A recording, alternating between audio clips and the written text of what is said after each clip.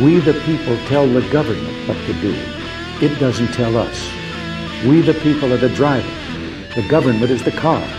And we decide where it should go and by what route and how fast. Almost all the world's constitutions are documents in which governments tell the people what their privileges are.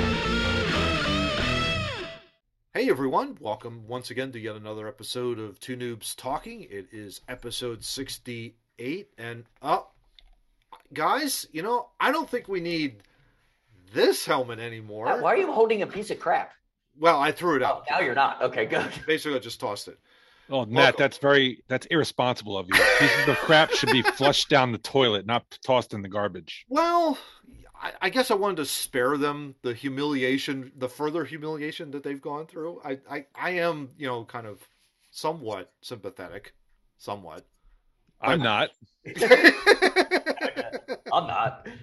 Your ass runs a quarterback draw with 14 seconds left, and then you forget you're supposed to hand the ball to the official. I have no sympathy for them. Well, you know what I also loved too about it was the fact that the center tried to spot where he thought everything was supposed to be, and the referee was like, "No, you got to move this back a little bit. You're not here, you're there." That was the best part about it. But with me, of course, is Mr. Steve Murray. Steve, how you doing, sir? Greetings, programs. There you go. And welcoming back after a week off, or a bye week, I guess you could say, mental health break, whatever, vacation. I was not on the COVID protocol list. He was not on the COVID protocol list, Mr. John Tracy. John, how you doing, brother? Good to see you. Thank you guys for last week. There you go. Handling it and doing a great show. I appreciate it. Love it. I'm, of course, Matt Craig, just happy to be along for the ride, as always. And I was trying so hard here. It's episode 68. It's episode 68. I'm trying really, really hard. Who wore it in the city of Philadelphia? And I'm digging, and I'm digging, and I'm digging. I don't remember anybody. And yeah. Nobody except. There's nobody. Steve knows someone wore a 68. Probably one of the greatest hockey players, certainly got to be in the Mount Rushmore, I would think. Really, in terms of its longevity. I wouldn't be friends with people if they didn't at least put him fifth to the Mount Rushmore. Oh, yeah. Like, you immediately don't know anything about hockey. If he's not on the Mount Rushmore, he has to be around it, like very close. Yeah, he's got to be in the Valley of the Presidents. Yeah, he has to be very, very close. He's absolutely got to be on the Mount Rushmore. He is, in my opinion, top 3. Yeah. Probably second. Yeah, I can't argue that. Yeah. Like, I can't argue that at all. I think it's just because of the longevity of his career, the fact that he's a multiple-time Stanley Cup champion. He continues to keep playing. He's still playing. He's a machine. Yeah. Absolute machine. Yeah. Have you seen anybody? Because we can make Ovechkin talk, Gretzky talk, Gordie Howe talk. They all had their thing, right? Mm-hmm. But Jágr was dangerous wherever he was on the ice. Yeah, it didn't matter. Wherever, but the penalty kill, you had to pay attention to him. Oh yeah, he could slip right behind you. Yeah, I could tell you a story back when he played with the Rangers. Matt and I went to a game. He was dead to me at the Wells Fargo. Look, he was dead. Yeah, that's true. Matt and I went to the Wells Fargo Center, watched the Rangers and the Flyers play, and they went to overtime, and the Rangers got a power play, and Jágr's out there, and I don't remember who he was with, but. Yeah, this guy's skill is off the charts, but his brain works faster than anyone else. He was like an on ice coach. He was actually, as the puck is moving around the power play, he's like pointing where to go with the puck. Go there. Where he's like, go there. You go over there. Now pass him the puck. Okay, now give it to me. I'm going to give it back to you. You go over there. And it ended up he had a one-timer, scored the game winner. Yeah. And Matt and I were just like, we couldn't even be disappointed in the Flyers' loss because it's like, what did we just watch? Holy crap! What we watched was pure greatness. I mean, you're able to direct people, and he's pointing people with his stick, going, "No, you got to go over here. You got to go over here. Pass the puck to me. Okay, I'll shoot it and score." I mean, that was just unbelievable. He was drawing up the power play as it was unfolding. It was unbelievable. I remember. And he didn't even celebrate after. He's just like, "Yeah, that's right." He's like, "Okay, get it off. All right, we're out." He was not a big celebrator at all. He almost expected, like it almost like in his brain he was expecting to do what he just did. Like it wasn't. It's very, very Barry Sanders-ish. When Barry Sanders would break a big run or run around for a while, break it, and then just hand the ball. Like, he wasn't shocked that he was there. It wasn't like, look at me, I made a play. It was like, here's the ball. Like, defense. Like, I'm going to go over here now. Yeah, crazy. Before we came on, I logged into YouTube to refresh my recollection of Jaromir Jagr, history. Yeah. And the thing that amazes me about this guy is there are guys who make flashy plays, but with Jagr, it's like play after play after play after play was just, I kept going, oh my God, that's disgusting. He just makes sick plays over and over again. And some guys will, have like 4 or 5 and that's it for their career. This guy has like so many, you can't even fit them all on, top lists. It's almost like an endless cycle of these tremendous plays. I remember specifically, I think it was Flyers Penguins in that series where Brizgalov was the net, but Jagr, I think it was 2012, that 2012 season. Yeah. He was the one that kept the puck in the zone in order for Giroux to score. Like, everyone calls that the shift, basically, that Giroux kills Crosby, comes back, scores a goal 32 seconds in. That doesn't happen without Jagr keeping that puck in the zone. You watch that play going all the way back. Penguins are almost getting that puck out of the zone. It's not for you. If it wasn't for Jagr reaching with his stick, knocking the puck down, and then Giroux picks it up and he scores the tremendous goal. But Jagr was everywhere. That's what's so great about him. It doesn't matter. He had size. He had reach. Yeah. Like and his hands were so quick with that reach. Yeah. You had the puck was like 15 feet over here, and now it's all the way over here, and it was just impossible to get it off him. And he did some of the most famous hips and ass. His skating was all the time just to get, like, he could move his body so you couldn't get to him. Yeah. You're trying to come over this side, and he's backing you down, like almost like he was playing basketball, but he was playing it on ice with a stick and a puck. Stick. It's just like you can't defend that. Yeah, you can't play against that. You can't play. I mean, the real shame of it is for his career. He played a lot of his prime on some bad Penguin teams. And then he went to Washington, and unfortunately Washington didn't really build properly around him, so they didn't do very well. And then when he was with the Rangers were slowly ascending from the mediocrity that it had been pre-lockout. So he didn't really, Lundqvist and all that, and so that he didn't really get a real good chance there, and then he went to the KHL. Yeah. If he hadn't, think about this, just a couple things on him. He played the majority of his prime career in the pre-2005 lockout era, which was the clutch and grab. Yeah. So he missed the 80s. He comes into the 90s, which is all, clutching and grabbing. Just grab you. That's how they defended you. Yeah. Missed a year in the lockout, went to the KHL for 3 years. Can you imagine if this guy had played like in a good era, all of those seasons? He would have. If anyone was going to come close to Gretzky's numbers, it would have been him. This guy would have been it. What if he was on those Edmonton teams and not Gretzky? Well, I think we'd be having a completely different conversation on the quote unquote greatest of all time. Yeah, I don't think Gretzky is the greatest of all time. I think if you want to see Jagr, if you want to see Jagr, what made him so great, and the bull crap era he had to play in. Oh yeah. When you watch the 5 overtime game against the Flyers, he is literally like carrying Andy Delmore on his back like a backpack because that's the only way they could keep him from scoring. Yeah. Okay. They had to jump on the guy to keep him out of the net. Not scoring. Yeah, and sometimes that wasn't even enough. Exactly. Yeah. Now, can you just imagine, because this is the possibility that could have been in Philadelphia, and this is our hard luck.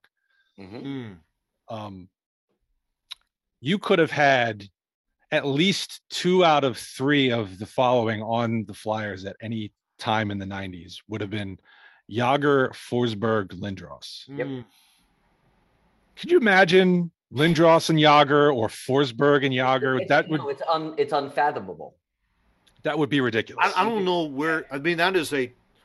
Jagr was the winger. That's right. Flat so out. you have Lindros, Forsberg, but you could put Jagr anywhere on those two, and especially if you tie him with Forsberg, and you got a young Gagne on top of that. Forsberg, Jagr, Gagne. Can you imagine that kind of a line? My God, that would have been unbelievable. Could you imagine Leclerc, Lindros, Jagr? Yeah. Like Yager takes over what the Renberg position was, how they used to have that cool play where they would circle the net. Yager would have scored 80 goals with the way Lindros could pass. Mm-hmm. Lindros would get him. Seen anything like Lindros could pass shitty people open. Imagine. He made Trent Klatt a 20-goal scorer. There you go. That's right. That's right. But and by the way, before we move on, Jordan Mailata also has worn 68, and I think all three of us too. Absolutely. We love Jordan Mailata. Yeah. I mean, my God, solid left tackle for the Eagles. He's going to be like there for the next 10 to 12 years. Easy. I can't wait until they draft his replacement in 11 years. Because I just know he's going to be. We said this last night. He's simply Trey Thomas, Jason Peters, Jordan Mailata. There's no difference. And I guarantee you, we've also said this too, pre-production. We'll say it now. You give him the ball in the fullback position on the goal line. Come on, Nick. Just do it one time.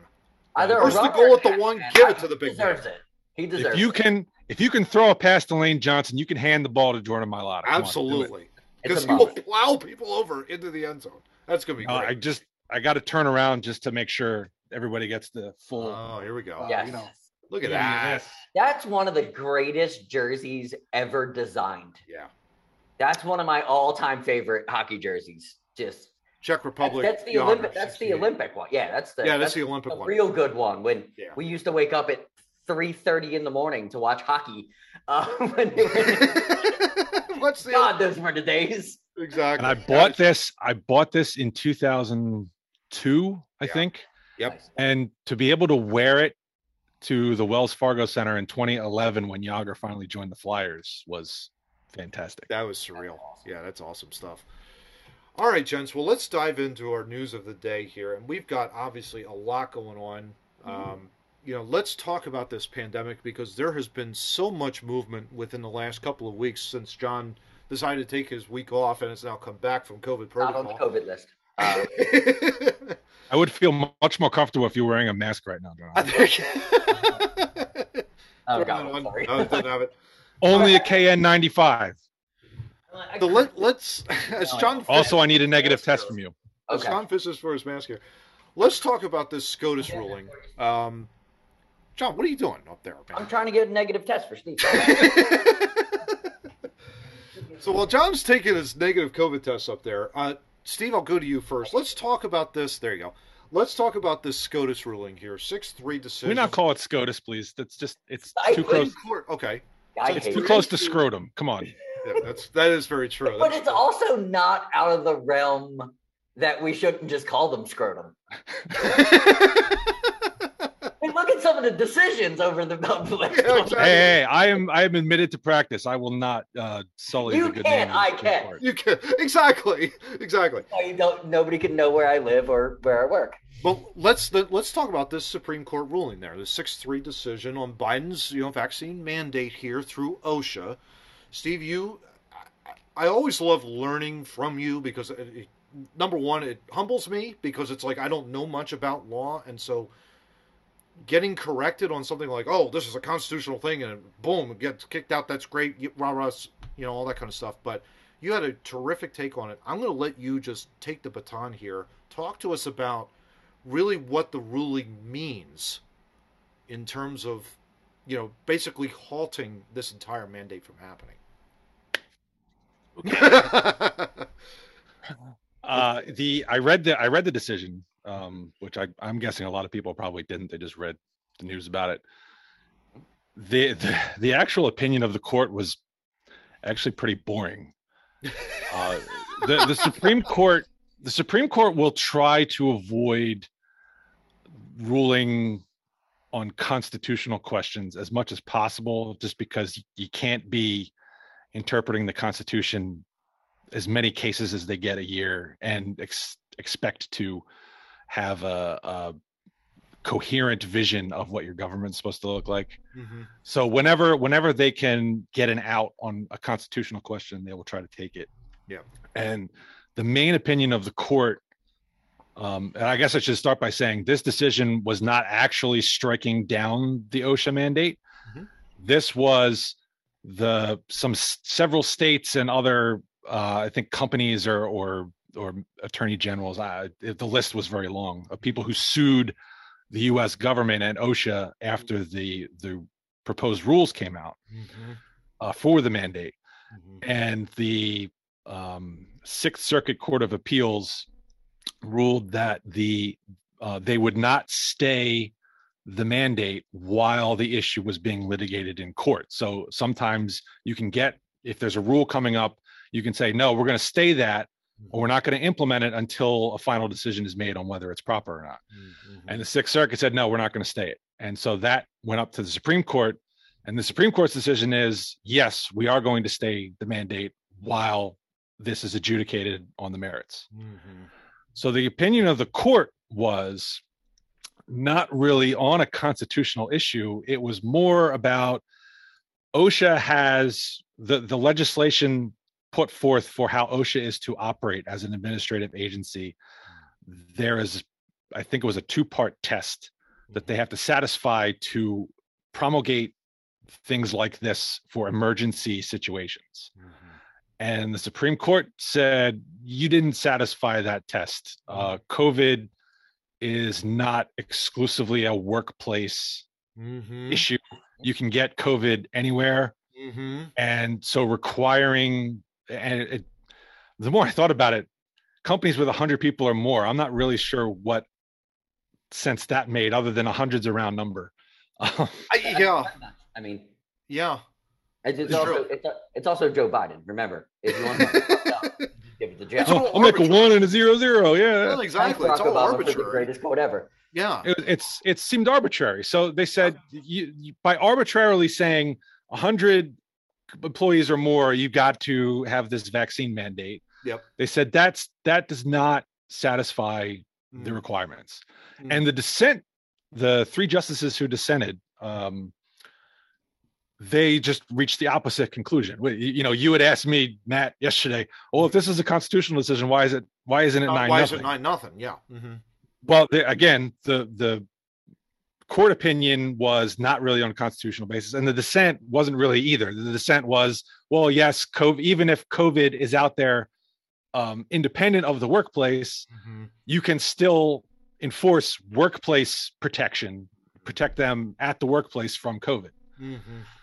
It was really the concurring opinion from who I think Gorsuch penned and was joined by Thomas and one other justice. That was the one that really kind of said, well, there's that, but there's also these constitutional issues and separation of federal government really shouldn't be enforcing this type of mandate on the general public because it's not their purview, it's not their function, particularly as an administrative agency like OSHA. Anything like that should come from Congress. Congress didn't give you that authority, so you can't be making this. So there you go. Ultimately, the decision is a little bit boring, but it's good for those who, like me, don't think the federal government should be issuing a mandate like this. Right. Because I think you also made the great point yesterday in pre-production. You said to us, "Well, you can't take the vaccine away like you can take your helmet off when you're like an occupational safety health administration. When you're working on site, John would know this. Working for I can take my safety goggles off. Exactly. I can take my boots do that off when you get a vaccine. You just can't. Can't take the vaccine out of my arm. You can't pop it out. Right. Exactly. You can't. I'd find it even more weird if you could. They just said that tomorrow. Like, the CDC comes out and says, "Oh, we can just take that out of you." That would then make them even creepier. Oh, heck yeah! To some conspiracy theorists, I'm sure they could say that. The chip that gets installed when you get the jab, you can pull that out. Just pop that out of there. There's thoughts out there, they're totally exactly. No, but that's really helpful, Steve, because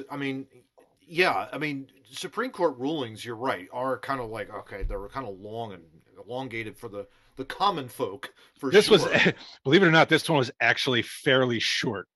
No kidding. I was dreading, like, you're thinking this is how bad it is. I'm dreading looking at the opinion because I've seen Supreme Court opinions. I'm like, oh God, this is going to be horrible to read. Yeah. And when I opened it up and the PDF was only 30 pages, I said, thank God. That's impressive. Praise the Lord in heaven, thank God. That's really good, though. That's really helpful. I mean, Yeah, I think just the arbitrary figure. I think that's the one thing. I know I work for an organization that has, a, probably around like 400 or 500 people, and of course, like that threw us kind of like, okay, well, we don't really know whether or not this is gonna, what we're gonna do. We have no idea. Is this going to happen or not? And now it's obviously passed through the whole legal process, and so yeah, gosh, that was just a disaster. I think it was just ultimately an utter disaster. Really, John, what are your thoughts, real quick, on it? Just a question to Steve, real quick, just so we can kind of sum it up. It's not over. The Supreme Court is just basically halting it so that the legal process can go through, right? Correct. And the states that are suing, they now have to be it has to be litigated, correct? And then a ruling will be handled then. I can give you a really good analogy. So just imagine like somebody's going to cut down some famous tree. Mm-hmm. And the quote I've heard a judge use in a case I was on, the chainsaw is running, and you want to litigate whether or not they have the ability to cut the tree down. Mm-hmm. So you get a stay while you litigate, because if the tree gets cut down, there goes the case. And I think something similar here, like you force all these people to get vaccinated, and then it comes out, well, the mandate's improper. You can't do that. Yeah. And then all the people who did it against their will, just because their employer had to make them do it because the federal government told them to do it. Yes. That's, kind of shit out of luck. So I think it's a good thing that it's stayed while they determine whether it's proper. Now, in making its decision, the Supreme Court weighed the likelihood of success on the merits, which is one of the factors for a stay. And I think, ultimately, from the Sixth Circuit's perspective, they're probably not going to reach an opposite conclusion on the merits unless some new evidence comes to light. And so for all intents and purposes, it's probably dead. Yeah. Mm-hmm. Yeah, exactly. Especially, and that's such a great transition, because really you start to think about, we'll talk about this a little bit later in this massive first topic, but COVID cases are now starting to decline again throughout the country. And we'll get to that. But before we do, let's talk about this difference between the company Carhartt and Starbucks. Both have taken opposite opinions here. Mm-hmm. And John, let's talk about this real quick. You've got Carhartt, who is still, despite the fact of the stay that's now happening in the Supreme Court, the CEO has said, this does not work for us. We've got to really take this seriously. We are still requiring our employees to get vaccinated. He mentioned that it was a core value of the company. Which was a core value of the company. Every right to do that. Absolutely. And then every right. Then you've got Starbucks, this nationwide coffee house company that basically was requiring their employees to get vaccinated. Now they're saying, we're going to pull away from that. We are not going to require that anymore. I think half of that is morality, and the other half was they lost a ton of money. Yeah. When they first put their, like, because the thing with the Republicans, they like to do, if they don't like a decision you make, they burn your stuff and don't buy it and boycott you, and they do it by, I mean, hundreds of thousands of people. It happens all the time between the left and the right, and that's exactly what happened with Starbucks. And I think Starbucks kind of looked at their line.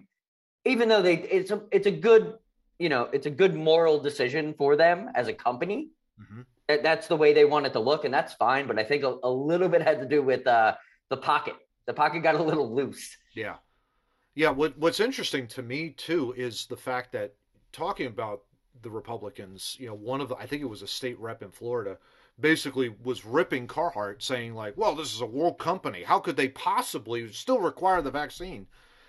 And I basically, when I read that, I said, whoa, time out. The CEO is in charge of the company here. Yeah. The CEO has to make a risk analysis and says, okay, this is still a very deadly disease. I want to make sure that I'm protecting my employees to the very best of my ability. Therefore, as part of our core value, I am requiring my companies or my employees to get vaccinated. Now, you as an employee do not have to follow that. You, as an at-will employee, can go anywhere you want to and say, see you later, I'm going to get another job over here. A lot of times you may not have that option. Point two, though, that I want to also bring up, here's the thing. The CEOs also have to acknowledge exemptions, whether it's religious, whether it's a health exemption. They have to acknowledge that. They cannot force a vaccination on someone that is either allergic to the vaccine or has a religious, thought process on it and says, I don't want to get jabbed. It's against my faith. It's against my religion. I don't want to take part in this. I think that's really, really important. Now, whether or not the CEO, certain CEOs say, no, you still have to get vaccinated, that's a totally separate issue. That has nothing to do with OSHA. It has nothing to do with Biden. It has nothing to do with the federal government, to be perfectly honest. I think a lot of people forget that. Yeah. They hear a company like Carhartt is still going to have a mandate. Mm-hmm. And they think, oh, you're violating constitutional rights. It's like, well, no, it's not the federal government. Yeah. The Constitution applies to the federal government. Yes. And the people. It's a relationship between the federal government and the people. Yeah, exactly. It's not people to people. Like, exactly. You can't take my constitutional rights away from me. Exactly. You know what I mean? Like, right. That's not how it works. Yep. Right. But before I forget, I did want to point out, I don't think it really played a matter in the decision, but as I said in pre-production, it caught me funny that these quotes were in the opinion. Biden probably didn't help himself by basically admitting what the OSHA mandate was, which was an effort to vaccinate more Americans and not just an occupational safety issue. So, if you want to, for any future presidents, if you're trying to get some administrative rules passed, you probably don't want to admit what you're really doing. Yeah. Well, he's under a quota, Steve. So and but the thing about I agree with you, Matt. I don't think calling Carhartt woke. I don't think that term is not applicable in this instance. No. I do think requiring vaccination is still in keeping with misguided thought that that's going to reduce transmission, which we've shown and learned it does not. Great point. It's really, again, your seatbelt. You're protecting yourself. Exactly. So, your decision, your choice to make. It's not up to an organization ultimately to make that, right. I guess you could say, that call. But again, we're not leaders of CEOs. We're not taking the whole. No, that's their decision. That's their decision. They've got to make their own risk mitigation analysis. I get it. And if you don't want to buy it, don't buy it. If you want to buy it, buy it. I wear some Carhartt stuff because it's far more comfortable than anything else. I'm not, when I'm buying clothes, I'm not going, okay, well, I wonder if this CEO has the same moral compass that I have. Yeah, you're not thinking that when you make a purchase like that. And the people that say that they do that, that's a little weird because you're spending a lot of time in letting other people live in your brain than making your own decisions in life. Yeah. Is it weird? Is it weird that I've never heard of Carhartt? That's fine. You probably haven't missed out, but in your line of work, you probably have never needed anything that Carhartt would have. You know what I mean? Like, what do they make? They make outdoor clothing, kind of like outdoor the North clothing for construction workers, basically. Oh, there you go. Okay. Extremely comfortable. Like, they're really that hat. It's a hat. It just boom. Bert gave it to me as a Christmas present. That hat's 4 years old, and it still keeps my head warm in a way that no other hat does. I heard the name. I don't know what they put in it. Like, it's crazy. I heard the name, and I just automatically assumed they made like engines or something. Well, it does have that kind of feel to it. But let's we're going to take this last bit of the first topic here, and I'm going to just combine it really because it's three separate articles that we think are very, very encouraging. One is the UK, Boris Johnson, John's boy.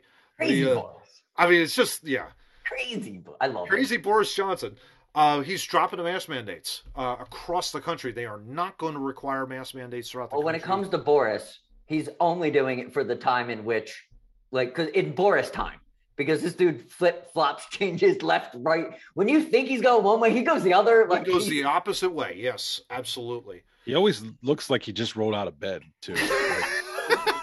My favorite part of the press conference, by the way, is when For 30 seconds, he's trying to hand comb over that thing that hangs on the side of his face. He looks like he was on a 4-week bender of just whiskey, cigarettes, and women. And he's like, I'm taking away the masks. It's fine. He's got the Dennis the Menace thing going on, but it's actually envelops his whole head. Yeah, pretty much. It's not just a little piece at the back. It's like that one part. It was hilarious. That's awesome. We also took a look at our own individual counties recently in Google, and I think we'll probably throw them up here on screenshots on the screen here. You can see here in Montgomery County where Steve lives, Montgomery County, you start to see a little bit of a tick downwards. You see Montgomery County, Pennsylvania, Montgomery County, PA. Yeah. Don't tell them where you live. We've narrowed it down now to an area with hundreds of thousands of people. I think exactly. Yeah, Chester County. I can still know how to get to your house, so I'm fine. And then wherever John lives, we'll throw that up there real soon. I'm somewhere. Well. Yeah, somewhere in Texas. It's in the heart of Texas. Yeah, exactly. But the cases are starting.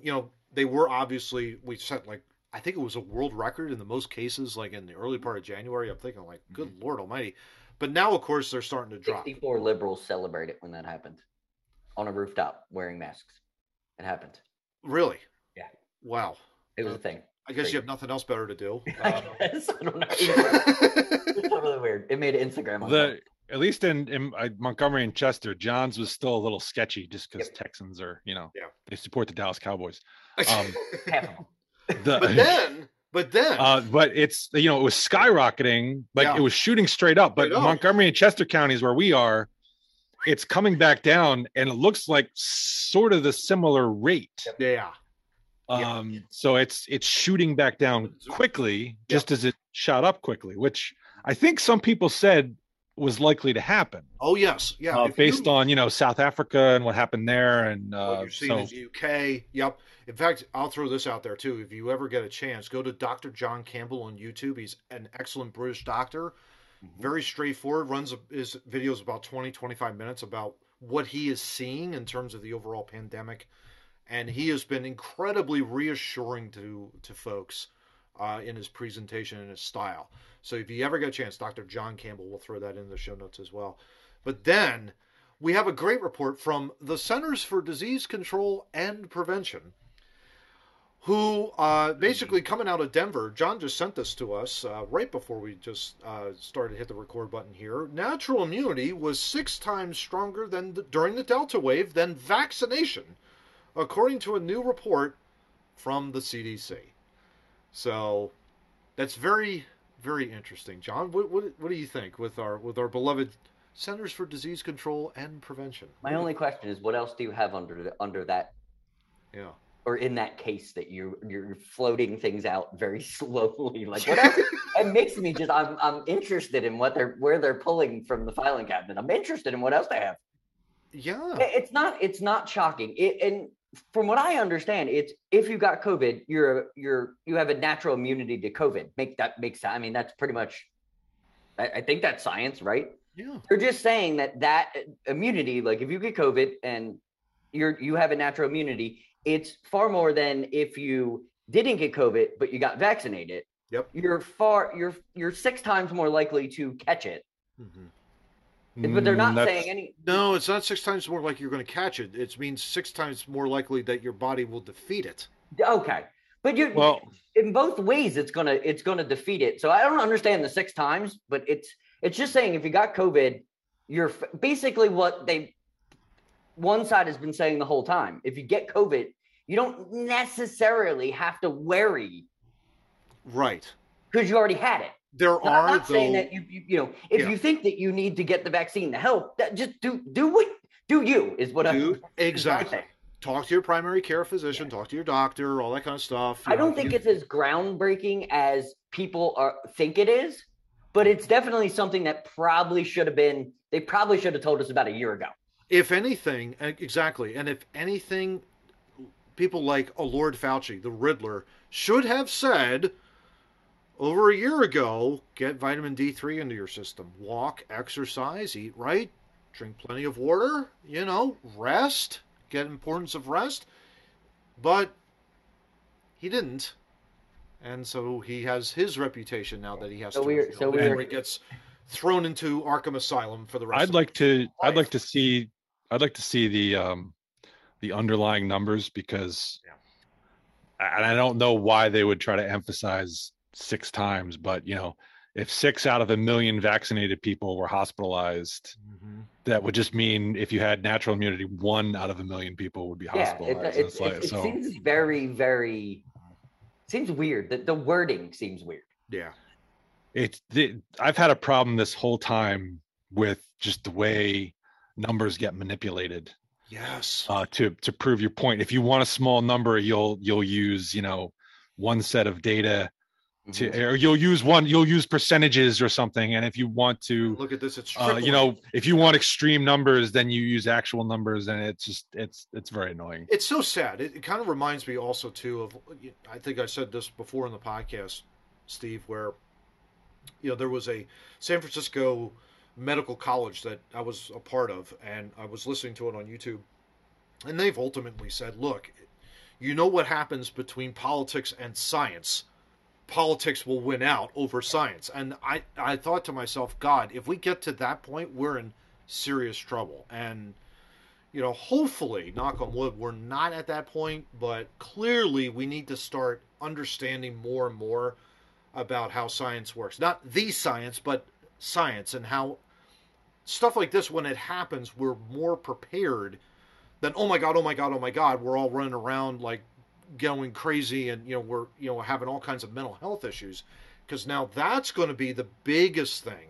You've got not only just the mental health that you've got to like rebound from, but you also got to get rid of this fentanyl that's been floating around out there. That's more deadly, I think, than COVID has ever been, to be perfectly honest. Well, I'll give you an example of how the numbers can get manipulated depending on. So the way the Philly Inquirer reported for the longest time, like coronavirus cases, they would give you the number per 100,000 people. Okay, so let's just say Philadelphia County. Okay. Based on the number of COVID cases and the population of Philadelphia, 1,000 out of every 100,000 people had COVID. That sounds huge, right? Until you divide 1,000 by 100,000, and it's 1%. Yeah, it's nothing. So if you want to minimize COVID, you take the 1%. If you want to blow people's minds, you take the 1,000 number. Yeah, and it's just wrong. Yeah, and scary too. It's not. My biggest complaint of the whole thing was that the cases, when they were making, and they still are making decisions off of cases instead of deaths. That was my biggest thing, because that's what I thought. Moving in, being 40 some years old, I thought we did it this way. Why are we doing it this way now? That was my biggest gripe. Like, why are we looking at those numbers instead of like the actual numbers? Yeah. Well, exactly. I think we talked about this before. The early on, the case numbers and the death numbers were correlated. Yes. Now that's no longer the case. There's a bigger discrepancy, big time, and so the case numbers versus the death numbers doesn't line up anymore. That was all, but that was always my thing. Like, if we're gonna defeat a pandemic and we're gonna get back to normal, wouldn't we follow oh my God, the mortality is going down. Okay, the cases are going up. Okay, we need to monitor that because people are getting sick.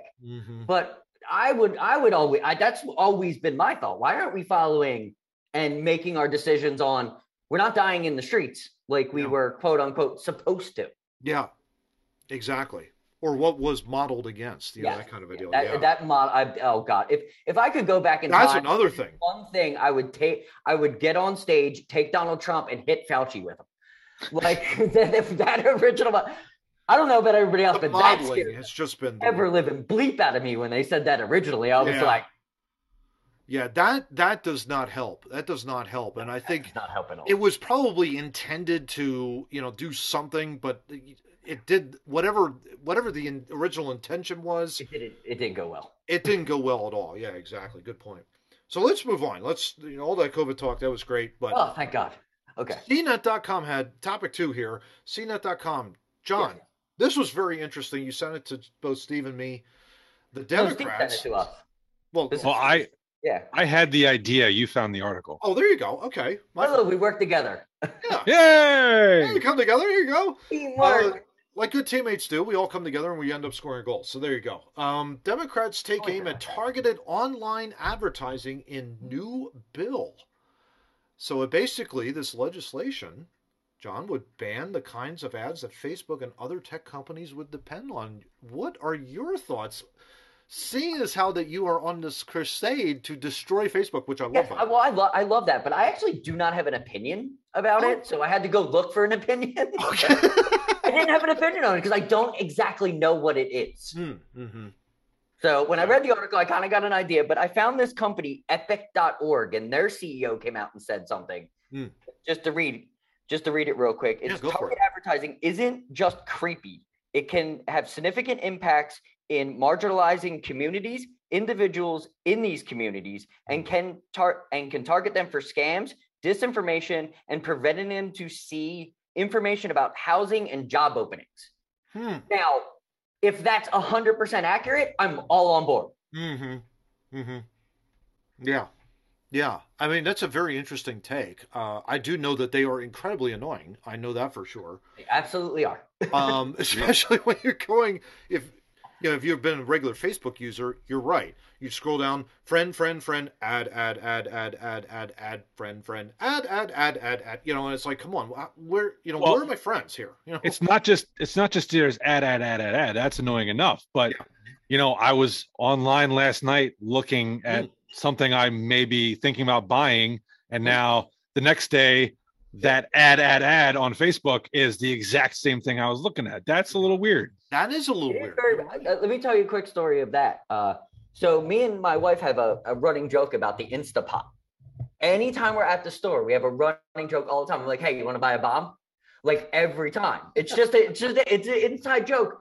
But for some reason, because I've said Instapot so many times around my phone, when we correlate that joke, Facebook literally tries to sell me an Instapot.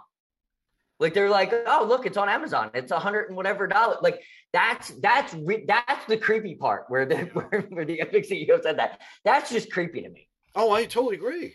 I can remember even just looking up, like, I usually buy my sneakers online, usually Skechers. I just love the sneaker or whatever. I'll search it online and it's like, you know what? You're right, not today. Yeah, not today. But then what happens when I go again, I log online, I start seeing these pop-up ads and they're all sneakers ads. And I'm like, I don't want this. And it's like, I'm trying to delete the ads. And it's like, this is driving me crazy sometimes when I see something like that. It's like, it's the impulse to buy. I think that's a big problem in America because it's always we want the next big thing. We're programmed to be consumers. And when you throw that into an internet age where you've got an algorithm on top of that, oh my gosh, good night almighty. Yeah, it's not good. Before I knew what it all was, like, especially like being a consumer, and I slowly have become a minimalist, and I really do not purchase many things. Like I just don't. I like things I like things back there, Yep. I purchased, and they give me buyer's anxiety, and they're not that expensive. But I could see how that advertising can keep people at a limit where they don't, where people that don't know how to save money will never save money, especially if these things are helping them along. Yes. And that's what I kind of dig what that CEO said, because I can see how that could keep impulses alive. And your Amazon account, you could spend like $35 at Amazon a night just because you want something, and look, it's on sale. I can get it the next day, and all that stuff. They find the sales for you. They're doing all the work for you because they just want you to press that. Because I'm pretty sure if you press that Amazon key, Amazon kicks Facebook money. Oh yeah. Because at 100%. Yeah, 100%. Easy peasy, like, right? So if Facebook writes an algorithm, that stuff needs to go away. Oh yeah. If you want to waste all your money on Amazon, go ahead. That's your right to do it. You don't need Facebook's help. You can do your own search. No, John, you're absolutely right. There's it's called click through. Okay. And they keep statistics on it. And if someone is clicking through your Amazon ad on Facebook, Amazon will kick some money to Facebook because it's like, hey, you got us this engagement, so here's your cut. I need to get that. I would also say this too. It is very interesting how these algorithms work because, as you guys know, I'm a Christian and also I love sports. So you combine both of those two things together. What am I seeing on my ads on my Facebook feeds? Tim Tebow. Christian sports gear. Huh? Yeah, where it would be like you've got gym shirts, where it's like Active Faith, and they're a company in Texas. But all of a sudden, because I've been liking posts by Christian ministers, authors, whatever the case may be, and also the fact that I'm adding in sports, all of that data is being collected. Boom, boom, boom.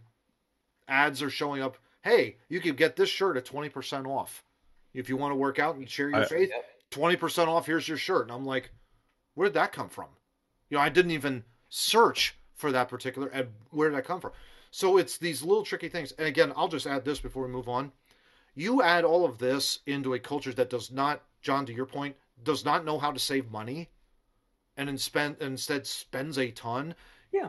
That is a huge issue. And that is something we really need to address as a culture, I think. It's not just that they don't know how to not spend money. It's they can't control. They can't control it. They can't control the urge to spend. Yes. That's why we can't know about aliens. So same reason. Like I thought Matt was going to tell me with Christian sports gear that he was going to get like a hockey stick that was blessed with holy water. I thought he was going to with John 3:16 on the shaft. Who knows? And I'll tell you, the most annoying part of the ads is when you've already bought. Yes. The thing, I already bought the air fryer, right? Yeah. I don't need to be inundated with more ads for air fryers because I already got mine. I already bought the purchase. It still shows me because I purchased the Edge back there, the Funko Pop of Edge, because I purchased it on Amazon. It still shows me wrestling Funko Pops all the time because I purchased one. Well, that's how that works. But what I'm saying is when you've already purchased the product that's being advertised. That's like, you need that second. I don't need a second air fryer. Well, that's the thing. You need a third, and you need a fourth air fryer. That's just what I'm saying. If you got a pretty big kitchen, because you might need 3 air fryers. That's what they're telling you. You might need one at one side, because you don't want to have to walk from one side of your kitchen to the other. You could just have air fryers stationed in each corner of the kitchen. Have them stationed and look. The day my wife asked for an air fryer for Christmas, I was like, "Oh boy, here we go." I'm still waiting for that day. Like, once that happens, I mean, I'm running out of the apartment. I'm getting it right. All we need is a yes. Oh, that is so funny. Can't wait to make the tax on that thing. Gents, let's move on to our third topic, and this is our sports topic here. We each took a stab with the NFL playoffs entering into the divisional round. Cowboys not in the divisional round. Ha ha ha ha. They're in the trash can. They are in the trash can, exactly. Should have been in the crapper, but Well, sanitation, Matt. Sanitation. Yeah. For God's sake. I know. So anyway, we took a look at the brackets, and we have presented our own versions. We'll throw them up on now as we talk here. I'll go to John first. We know. Yeah, exactly. This is our best guess, of course. I will say all three of us did predict the Eagles going 9-8. I don't think that's ever happened. With three different paths to get there, but we've had the right kind of plan. Yeah. Exactly. Yeah, I did have them going on quite a run at the end. Exactly. Yeah. And they totally did. So they totally did. Yeah, exactly. What we're trying to say is pay attention to Steve's bracket. Just amuse me in that. No. I'm not, this is especially funny since this episode is going to air after the divisional round weekend. So yeah, exactly. Our picks may already be garbage by the time they're we don't even know. We don't even know. Yeah. Exactly. But yeah, just take a look at this. For everybody, for your amusement, we are not looking at anything. We're doing this completely blind. We did it last night. We're not looking at anything. We're not changing anything. Nope. This was literally last night we predicted. Love it. I absolutely love it. The biggest thing too, I will say, like of all of us, we all love the Packers going to the NFC Championship game. We all have fallen in love with the Buffalo Bills. I think it's just because the Bills have nobody hurt. They've nobody on COVID protocol. I mean, they are one of the best teams in the National Football League, and quite frankly, they deserve to win a Super Bowl for crying out loud. I'd say so. I mean, they've got a great quarterback, great offense, great defense. I mean, Sean McDermott, come on. What's interesting among the three of us, as you see on screen here, all three of us have 3 separate NFC champions. Steve has the Tampa Bay Bucks. Boo. I've got the Green Bay Packers. Are you betting against Tom Brady? Come on. Yes, 100%. All the time. We've been conditioned not to. I don't know. Exactly. I have the Packers. Mm-hmm. Double boo. John has the Los Angeles Rams going for the back-to-back home Super Bowls. Yes. So, John, I'm going to, Rams. What do you think with the Rams? If they don't win, because I think they're the best team, if they literally don't win, the whole thing is fixed.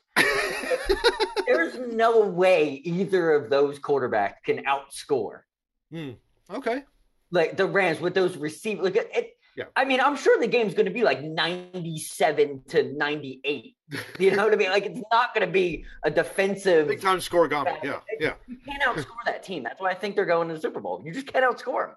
There you go. Steve, the Bucks. Drafted him for my fantasy team this year. And I went to the Super Bowl, so I'm just going with that. There you go. Lost, but Steve, the Bucks. Any reason for that? Is it just because of Brady? Well, one, yes. When you watch that guy operate, you can't help but be amazed at what he does. I hate it, but yeah. I mean, it's like Sidney Crosby. I hate his guts, but yeah, you gotta admit he's good. Could you imagine how big the victory would have been over the Eagles if he would have completed those 6 passes that they dropped? Oh yeah. On the first 2 drives, they would have won 3 straight Super Bowls. First team to do it. Had we not interceded and stopped. Well, there's makes me happy. There's a difference between real football and what Nick Foles does in big games. It's just that it's a different level. So yeah, exactly. Brady was one of the heaviest factors of me picking the Bucks, but I'm also banking on Aaron Rodgers choking in yet another NFC title game because that just tends to happen. And I'm sentimental. I want him to get over the top and go to another Super Bowl before he retires. And I have that's what I'm banking on. That's why I picked the Packers to go all the way. But I think what was really cool is that all 3 of us, like I said at the top, all 3 of us love the Buffalo Bills, I think, and we want to see them succeed and win their first. And the fact you have no injuries. I mean, that's remarkable.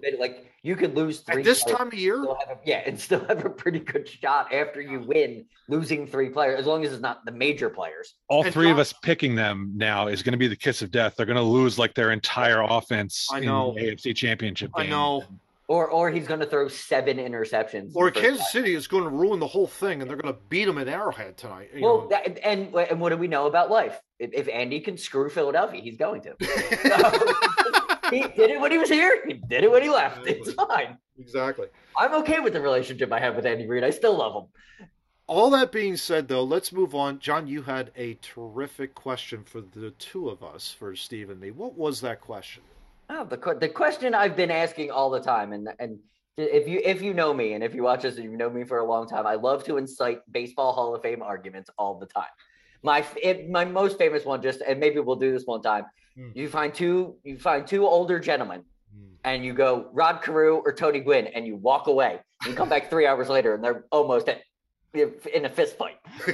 So I tried it with you guys. I thought I would try this thing. So are you suggesting Matt and I are older men? Because no, this is one for us our age. So this is I picked someone for our age that played very, very long for the Phillies. And is Jimmy Rollins a Hall of Famer? It's a question. It's such a great question because I did end up pulling his stats. So let's look at it here. He is a career 264 hitter. He hit 231 home runs in his career, 936 RBIs, 470 steals in his career. His on-base percentage was .324, slugging of .418 for an OPS of .743. 2,455 hits for his career. Yes. For the Phillies, he is the all-time hit leader at 2,306. That blows my mind. Which is just remarkable. He had from 2004 to 7, he hit over 115 hits each of those 4 years. The 115 was the bottom one. He had 139. He had 139 hits in 2007. In 2008, he also had 20 triples in 2007 as well, just so you know. But in 2008, the average dipped slightly to 277, ended up winning the World Series. That's okay. He's a... it was a phenomenal... He had a phenomenal year. He is a MVP of the National League in 2007, obviously. 3-time All-Star, 4-time Gold Glover. He also won the Silver Slugger. He is a MLB 2008 World Series champion, obviously. We did take a look at some of the stats compared to others, and he is right there. In terms of power numbers, he's in the top 5 all-time with shortstops. He's right there. Towards the bottom, though, in terms of batting average and I think with runs scored and all that kind of stuff. But in the power, hits or whatever, home runs, RBIs, he's right. He's actually made a great point. I think both of you made the point. Is his average was affected by his leadoff stature. Yeah, Steve made that point. Yep. Yeah, I think that was. So I don't really look at his averages not getting him in a Hall of Fame. No, not his average. Not his average. His RBIs. Oh, his RBIs. Okay, that's his RBIs were probably down just because he hit in the leadoff spot. Yeah. Yep. So I mean, this is such a fascinating question because he played for so long. Mm-hmm. He clearly, I think, was the best shortstop in the National League. For the era that he played in. I don't think there was anybody else that was relatively close. Yeah, he's in the conversation. He's certainly in the conversation. I think the closest one we found was like Jose Reyes. Those two went back, but he wasn't Reyes that good long enough. Yeah, Reyes was more of a slap hitter. Rollins was more of the power single line drive double hitter, and could get on and could steal bases. The only one that was good during his prime years was Hanley Ramirez, but he was only good for 3 years. Yeah, that was the only ones that we could come up with. They were good. Was like Omar Vizquel of the Indians, which was, during the Jeter era. If we're gonna go American League, and that may be why you don't people don't view him as a Hall of Famer because he played at the same time that probably one of the greatest played. Yeah, I've always said Derek Jeter is so good that Alex Rodriguez had to move to third base.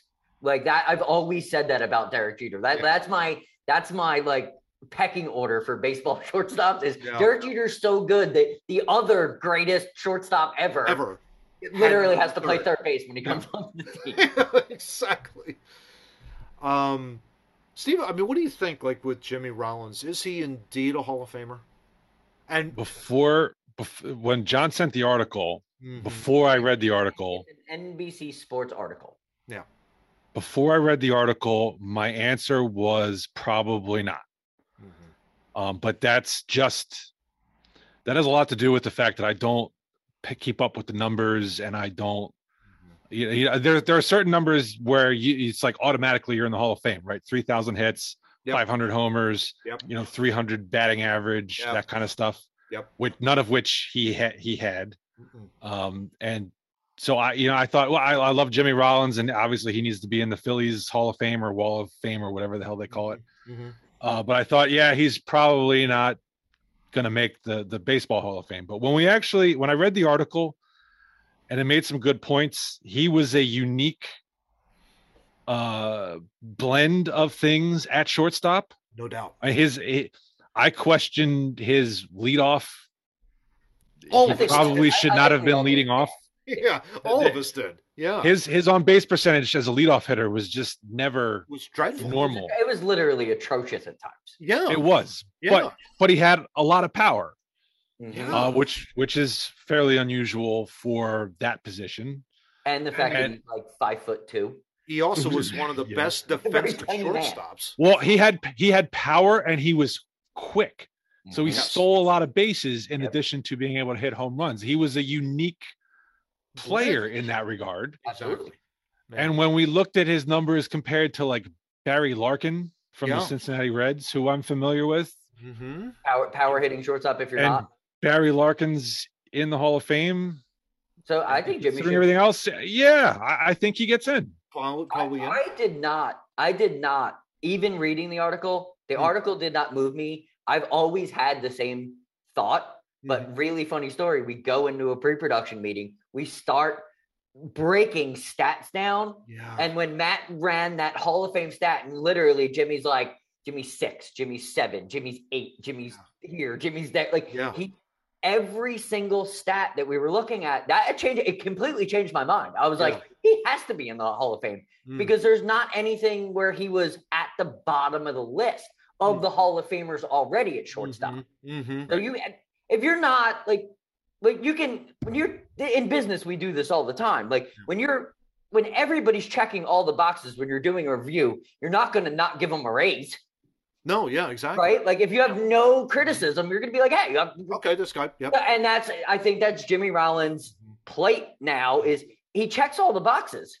I don't think to your point though, that's such a great point what you just said, John, but I would say this. I do not think he is a first ballot Hall of Famer. Oh, absolutely not. Because of his average. But again, to Steve's point, does he make it in the 5th try? I would say so. I would say like at that point. I'd be mad if he didn't. Yeah. At that point, it's kind of like you got to put him in. Maybe not the second time because of the generation that he played in. Yeah. But if you're talking 5th, 6th, 7th, he doesn't make it 3rd or 4th. Yeah. That's a crime. Yeah. I'm thinking.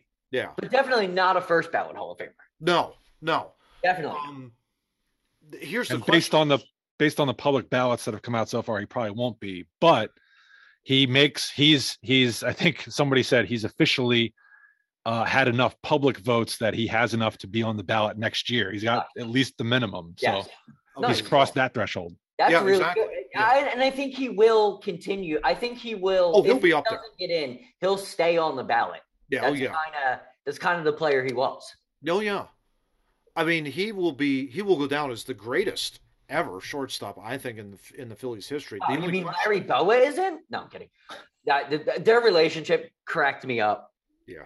Because Larry Bowa knew how good he was. Oh yeah. Oh yeah. I mean, it wasn't even close. He knew all of it was going to get as soon as he met him. Like, are you kidding me? Come on. I'm going to take your spot. Don't worry about this. You know, that kind of a deal. You know, it's just like Larry Bowa. You know what? Larry Bowa reminded me of Bill Bergey. You know, just talk about how great he was. He'll tell you. No, but except the only thing that I liked about him is because Bill Bergey's completely full of shit. I don't think. I really don't think Larry Bowa is. I mean, Larry Bowa likes to talk about himself, but he was good. Yeah, he was. He's got the record to back it up. Yeah, he was good. That's true. That's true. Great. Yeah. I think the managerial sours me a little bit on him. Really, I think his managerial. The bench coach stuff though makes me think of him even better. When he was a bench coach, yeah, terrific. The success those teams had. Yes, he was always he was right there. Always that guy though. He was always the support to the superstar. Yeah. So of course the bench role was better for him. It'd be perfect for him. Absolutely. Yeah, couldn't agree more. All right, well, we've hit the happy. We did. And John, I guess we're just going to go ahead and play this. We're going to try to. Yeah. Or at least give it a shot here. Yeah, if this computer works.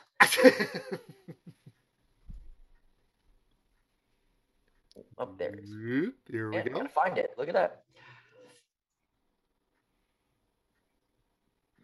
Charles McGee was a fighter pilot with the legendary Tuskegee Airmen, the all-black unit that broke racial barriers in the military, fighting for their country and for their country's respect. He amassed more than 400 career combat missions in World War II and later in Korea and Vietnam. After my first flight, I was hooked. I loved flying. McGee died on Sunday at 102 years old. Vice President Kamala Harris calling him an American hero. Secretary of Defense Lloyd J. Austin III writing, "I'm also incredibly grateful for his sacrifice, his legacy, and his character. I spoke with McGee in 2020, soon after he was awarded the rank of Brigadier General by President Trump. General McGee, our nation salutes you. Thank you, sir." Has life changed a lot now that you are general? A lot to be thankful for because of that. What are your most vivid memories of being a Tuskegee Airman at war? Although we didn't change segregation, we provided a background that gave our Air Force the opportunity, when the air and ground portions separated, to bring about equal access and equal opportunity for all. His message to young Americans. And the knowledge to know that they can achieve if they believe in it themselves, and don't let others tell them that they can't do something. Yeah. Charles McGee, 102, one of the last, if not the last, Tuskegee. I think the last. Yeah. Yeah. If you ever get a chance to look up what the Tuskegee Airmen were, please do so. It is an amazing story of what they endured and what they did fighting for the country. And they fit right in the two noobs criteria of being a World War II vet and being amazing and doing things that I don't think we'll ever have to do that again. No. But the ability that they had to fight probably the worst that we've seen so far. Mm-hmm. Like, just hats off to every single member of anything, and he was one of those high-ranking guys. Oh yeah, yeah. Wasn't there a movie about them a few years ago? There might have been. Yeah, I don't mean like a documentary. I mean like a Hollywood. I think there was. Yeah, I'll have to check on that. Maybe we'll follow that up. But yeah, I think that's right. when I first actually heard about him, because history is weird. They don't like to teach you the cool stuff. They like to teach you the Yeah. And then you learn about this, and you're like, wow, I would have totally wanted to hang out in that class, because guys are amazing. Yeah. They were amazing what they did. Like, World War II just tugs at my heartstrings. Yeah. I mean, it certainly does. And I know, like, just from the family perspective over here, I know my father has seen it and he has met a few World War II veterans. And he has always says, it's such a great quote, where we stand on the shoulders of giants. And that is exactly what they are. Absolutely. So, yeah, no doubt about that. So that's it, guys. We've hit it. And we've wrapped up episode 68 of Two Noobs Talking. As always, guys, it's great to be able to talk with you this afternoon. Talk about all the different topics of the day. So let's hit them up with our shameless plugs. Where can people find us? Who are you asking? I don't know. Whoever wants to take it. John's taking it. We are on Facebook, Instagram, TikTok. We might be re-entering Clapper, because I found out a cool thing that you can do on Clapper that you can't do on TikTok. Okay. We might be doing that. I don't know. I have to look into it, but we're also on that Twitter thing, right? Yes, we are. We are on Twitter. The absolute wonder of, if you don't follow Steve's cousin Tom on Twitter, do it now. He actually made my morning with wrestling Twitter. It was awesome. But if you're on Twitter, it's good. It lets us know when we post a Podbean. So if you follow us on Twitter, Podbean will notify Twitter, and that's how you know that our episode is up. Those are automatic? Yes. Yeah. Oh, so you guys, all right. I thought you guys were actually getting off your butts and posting on Twitter, but no, absolutely not. Absolutely. Bots. But anyway, we those short videos then, of course, post to our main YouTube channel, which is Two Noobs Talking Podcast. Like, share, subscribe, and get notified whenever our new episodes drop. And of course, on the audio side, Steve, Matt, we are proudly hosted by Podbean, as John said. There you go. And they disseminate our nonsense out to the world of podcasting. So you can listen to us on Google Podcasts, Apple Podcasts, iHeartRadio, Spotify. Whether or not that's in John's doghouse is the question of the day. No, we love Spotify. Spotify's good today. Okay, Spotify's good today. Spotify, So come on in. Okay, so come on in, that's gotta Spotify. get Come fixed. on in. Okay. Yeah, there you go. Spotify's in. good Spotify. Good Spotify. Get out. We are also. I found out this week we are also on Amazon Music. Believe it or not. I mean, So there you you can find go. us there. I get Matt. Way to click a button, man. I mean, hey, we're everywhere, Johnny. You know what I'm saying? We're everywhere. We're Googleable. We're not only we're Googleable, we are also broadcasting in Yemen, for crying out loud. So we are everywhere right now. And if you are listening in Yemen right now, Two Dudes Talking at gmail.com, you will get a shirt. Our show notes, of course, Get can be Steve's found. Dick Rocket shirt. I love it. Oh boy. Show notes can be found at twonoobstalking.wordpress.com. And we have links to all the articles, all the topics we talked about today. We'll throw that in. What the heck?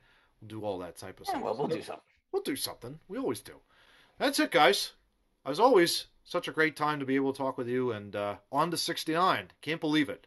When do we get the Newsy Lalonde episode? That's a good question. I don't know. I don't know what number he was. I don't even know what he was either. We'll have to look that up. We'll figure it out. We'll figure it out. All right. Yager salute. Out. Talk to you all next week. Take care. If you don't read the newspaper, you're uninformed. If you do read it, you're misinformed. That's a great question. What is the long-term effect of too much information? One of the effects is the need to be first, not even to be true.